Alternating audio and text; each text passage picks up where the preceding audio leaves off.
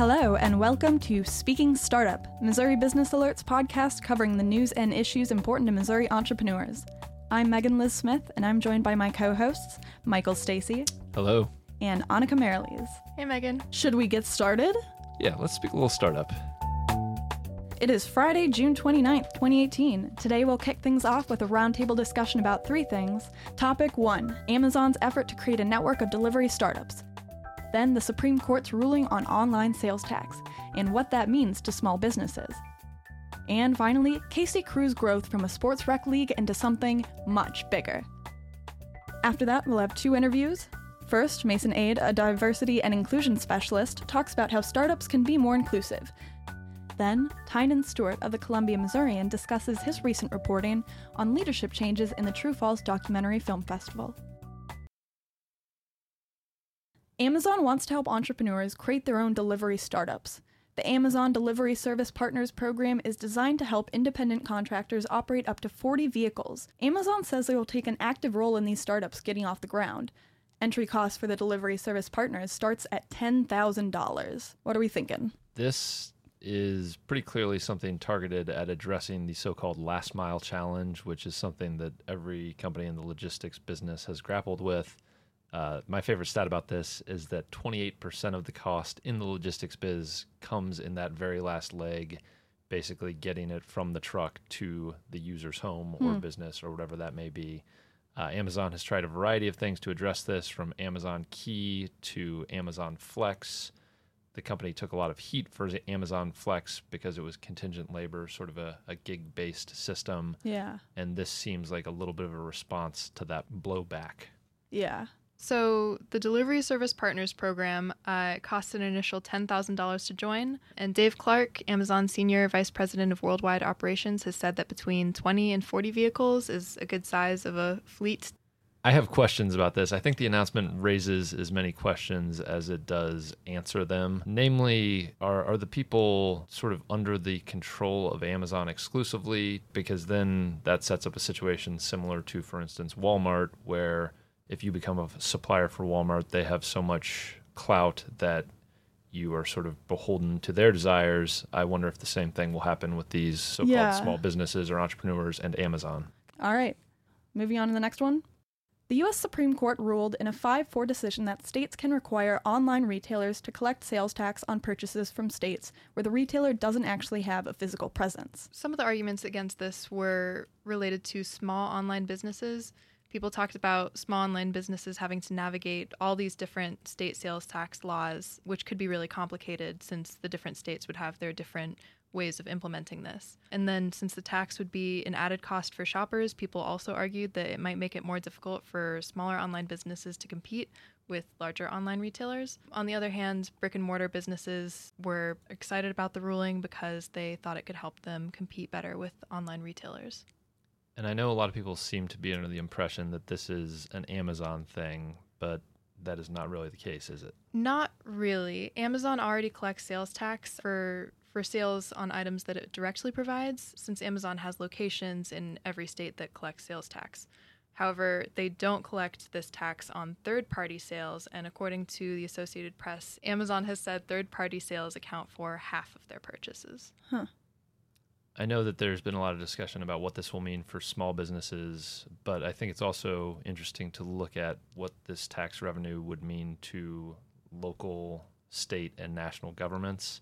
Nationally, there has been an estimate that $8.5 billion in tax revenue is being missed out on because of the lack of online sales tax. Here in Missouri, estimates have suggested an additional $180 million to $275 million in tax revenue. And then even more locally here in Columbia, the city manager, Mike Mathis, has suggested that this could provide a boost. He has expressed concerns in the past about Columbia's ability to continue providing city services as the city grows at sort of a breakneck pace. So I think a lot of local governments are really celebrating this decision. Right. Specifically here in Missouri, we don't know exactly what this means right away. The ruling doesn't mean anything happening immediately. It means that state legislatures will have to pass laws in order for this to actually happen. So shoppers are not going to, today have to start paying those kinds of taxes. It depends on what lawmakers do with this ruling. And in Missouri, our legislature doesn't come back into session until January 2019. So there's a little bit of a waiting period. So we don't know exactly what will happen with this ruling. All right. So, last but certainly not least, KC Crew got its start organizing rec sports leagues for adults in Kansas City, and now there's so much more than that. Well, they have a lot going on. And we should briefly shout out Startland News. The publication out of Kansas City has covered this pretty extensively. But one thing that KC Crew is up to is that they are setting up shop in Hy-Vee Arena. The arena in Kansas City was formerly known as Kemper Arena, and it's being renovated as a youth sports facility. It's the venerable old arena that's hosted Final Fours and countless other things, but is now sort of being reimagined as a youth sports complex. They've also got a software, League Ally. The founder of KC Crew, Luke Wade, he was a computer science major, and this was a thing that he helped develop.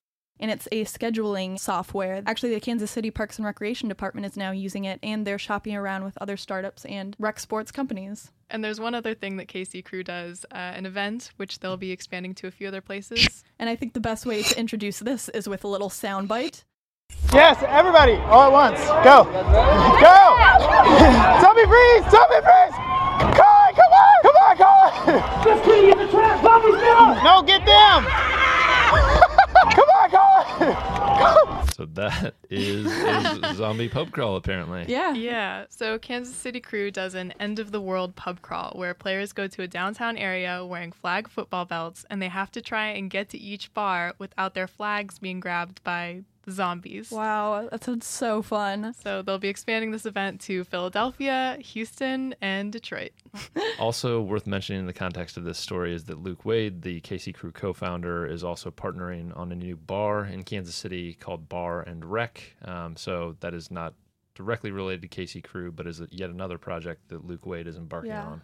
Yeah, this is a good example of a startup that's really diversifying their portfolio. I mean, they've got software, they've got events, they've got a bar, they've got sports leagues. Where does it end? Don't know that it does end. I mean, this is an ambitious agenda that they're tackling. And taking a step back and looking at the big picture, I think it's sort of indicative of a trend, which is investment in rec sports, which I think we sort of get caught up in professional sports and college sports and the billions of dollars and licensing agreements and TV deals that are involved in that.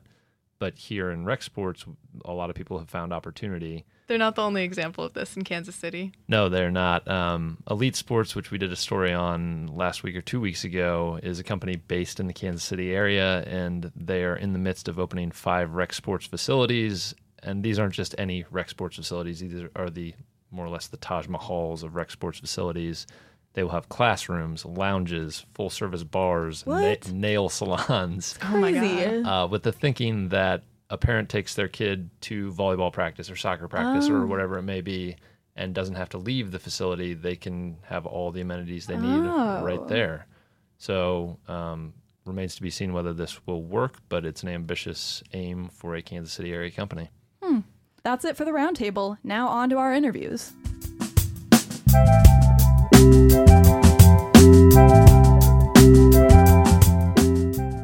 For our first interview, Annika Mariles talked with Mason Aid. Mason taught an event this week at the Hatchery, a Columbia co-working space.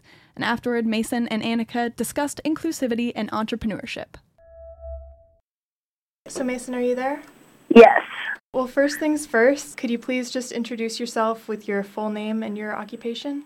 My name is Mason Aid, and I am a diversity and inclusion specialist. And how did you get started? I got started through working for the Center Project. The Center Project is Columbia's LGBTQ community center. Through that, was asked to be on a couple of committees in Columbia and was then asked to do a training. So I did it, and I found that thing that just lit my heart on fire.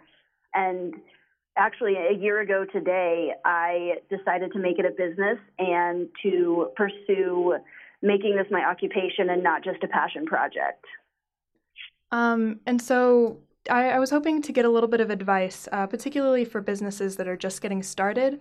So what are some of the ways to make sure that inclusivity is ingrained in a business from the very beginning? Some of the simplest things you can do is when you're in a position to hire, ask pronouns and preferred name on your applications, as well as if you're a service provider, have an intake form, having a pronoun line and a preferred name line on an intake form is amazing, as well as just being intentional and educating yourself. I thought it would be important to go over some of the points that you use to convey to people why it's so beneficial for businesses to be inclusive environments. And could you elaborate on that a little bit? Yeah. So, for example, I had an experience with a business here in Columbia that was not positive, and I will never go back to that business. So that's about $25 a month that I would have been spending there, times 12 months, plus all of the friends who I tell not to go there because of one experience. And it will take a lot more than that to make it up. And so it's so easy for one experience to taint somebody's view of your business, and then word of mouth happens. And so in your work as a consultant, what kind of questions do businesses approach you with? A lot of times it is the kind of basic, okay, so I'm aware that I need to be inclusive, but I don't know how to start. And that's kind of the main thing, is just trying to figure out what this looks like for their business specifically. What are some of the things that businesses can do, particularly for their websites, to make sure they're being inclusive? So inclusive imagery goes a really long way. There's some really great stock photos on various sites of people who are LGBT or people of color, and having diverse representation in your imagery is really awesome. And then as far as language goes, it kind of varies more or less depending on what the field is. For example, saying couple instead of bride and groom, or husband and wife, or parents instead of mom and dad. Are there questions that people aren't asking yet, or aspects of inclusivity that aren't getting enough attention yet? I think where we are currently is we view all of these diverse groups as separate. LGBT, people of color, people with differing abilities, when all of these communities overlap. And so we can't talk about LGBTQ inclusivity without talking about race or about ability or any other group that we categorize people into. And I think that's one of the big things that is going to come to the forefront in the next few years is really looking at diversity and inclusion as a whole. Are there any other steps, anything else that we haven't talked about in terms of things that businesses can do in order to be inclusive? Some of the biggest things are really simple. If you have frontline employees, having them trained, thinking about using gender-neutral language, and just being aware and mindful of inclusivity goes a long way to knowing what questions to ask and knowing where to turn and finding ways that work with your business. And Mason, are there any other things that we haven't talked about today that you wanted to? Is there anything that I didn't ask that I should have asked? I think the biggest thing is just that inclusivity matters, and it's not just about your values, which are very, very important, but it adds value to your business. It's not just a feel-good thing. It's a practical, applicable thing you can do to build and grow your business and to make the world a little better. Well, thank you so much, Mason, for speaking with us today. We really appreciate it. Thank you. Hi everybody, I'm Drew Polewski, and I'm here to let you know that Speaking Startup is now looking for sponsors.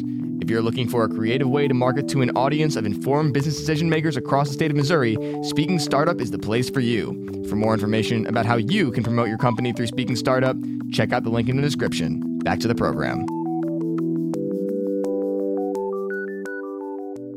Now, a conversation with Tynan Stewart from the Columbia Missourian. He wrote a recent article about the future of the True False Documentary Film Festival. One of the co-founders, David Wilson, announced in April he'd be stepping down from his current role as festival programmer.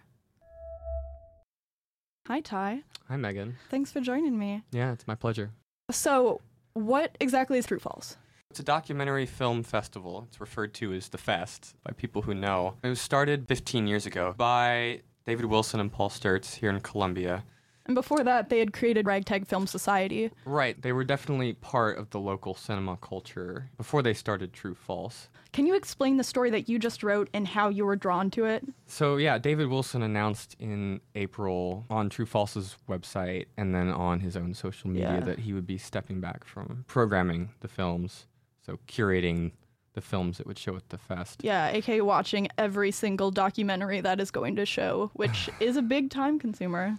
Yeah, the way he put it to me was he's watched several thousand documentaries over the years. So, what is David going to do now since he's stepping down from the programming side of True False? Because he's not leaving True False, correct? No, he's not leaving True False. He told me that he's going to be focusing more on what they're calling special initiatives or special projects. Ooh. One of those is, this has already been announced publicly, but the Aletheia Project, which came out of True False's, I believe now, 10-year partnership with the Crossing Church in Columbia. But the Aletheia Project is this initiative that it's going to bring True False films to mega churches across the U.S. Theologically conservatives, specifically, it will be kicking off this fall. They're still in the planning stages, but it's off the ground.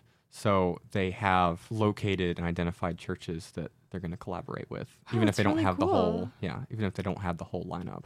They want to bring films to them that they may not have the opportunity of seeing in a normal setting. Yeah. David told me that the impetus for the Aletheia Project came partly out of the 2016 election and the feeling that large parts of the country weren't really talking to each other or understanding each other. And I'm sure we've all seen the statistic that a large portion of evangelical voters voted for Donald Trump. And that's sort of a really broad generalization of complex numbers. But No, but it's a fair statement.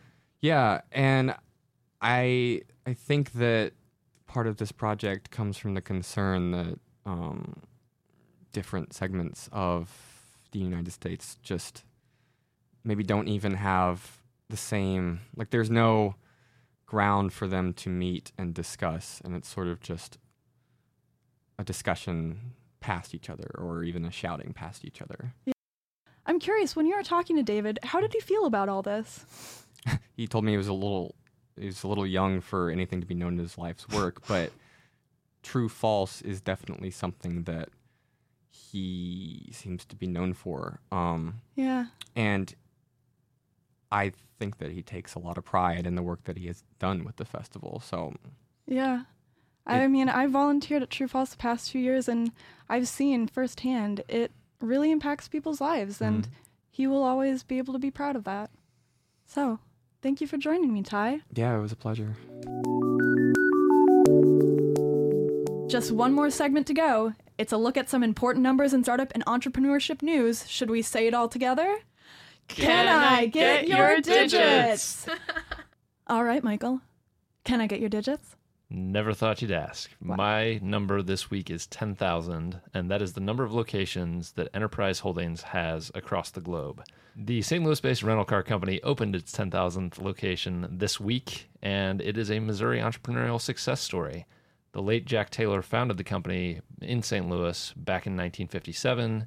He was a used car salesman. He noticed an opportunity to rent cars to people away from airports, and 60 years later, you have the huge company that it is today. Now, Taylor died in 2016, but his entrepreneurial legacy certainly lives on. Annika, can I get your digits? This week, my number is 4,000. That's the number of square feet of the new Colorado location for Sugar Fire Smokehouse, which is a St. Louis-based barbecue chain. And I'm going to be real honest, guys. I saw some exciting food news, and I just found a number so I could bring it up. Megan, can I get your digits? Mine is 30 million. That's the number of new shares authorized for sale by Imperfect Produce, a startup that sells flawed fruits and vegetables and delivers them to customers' doorsteps. It's been a good conversation, guys. Let's end it with an entrepreneurship tip from Richard Branson, the founder of Virgin Group.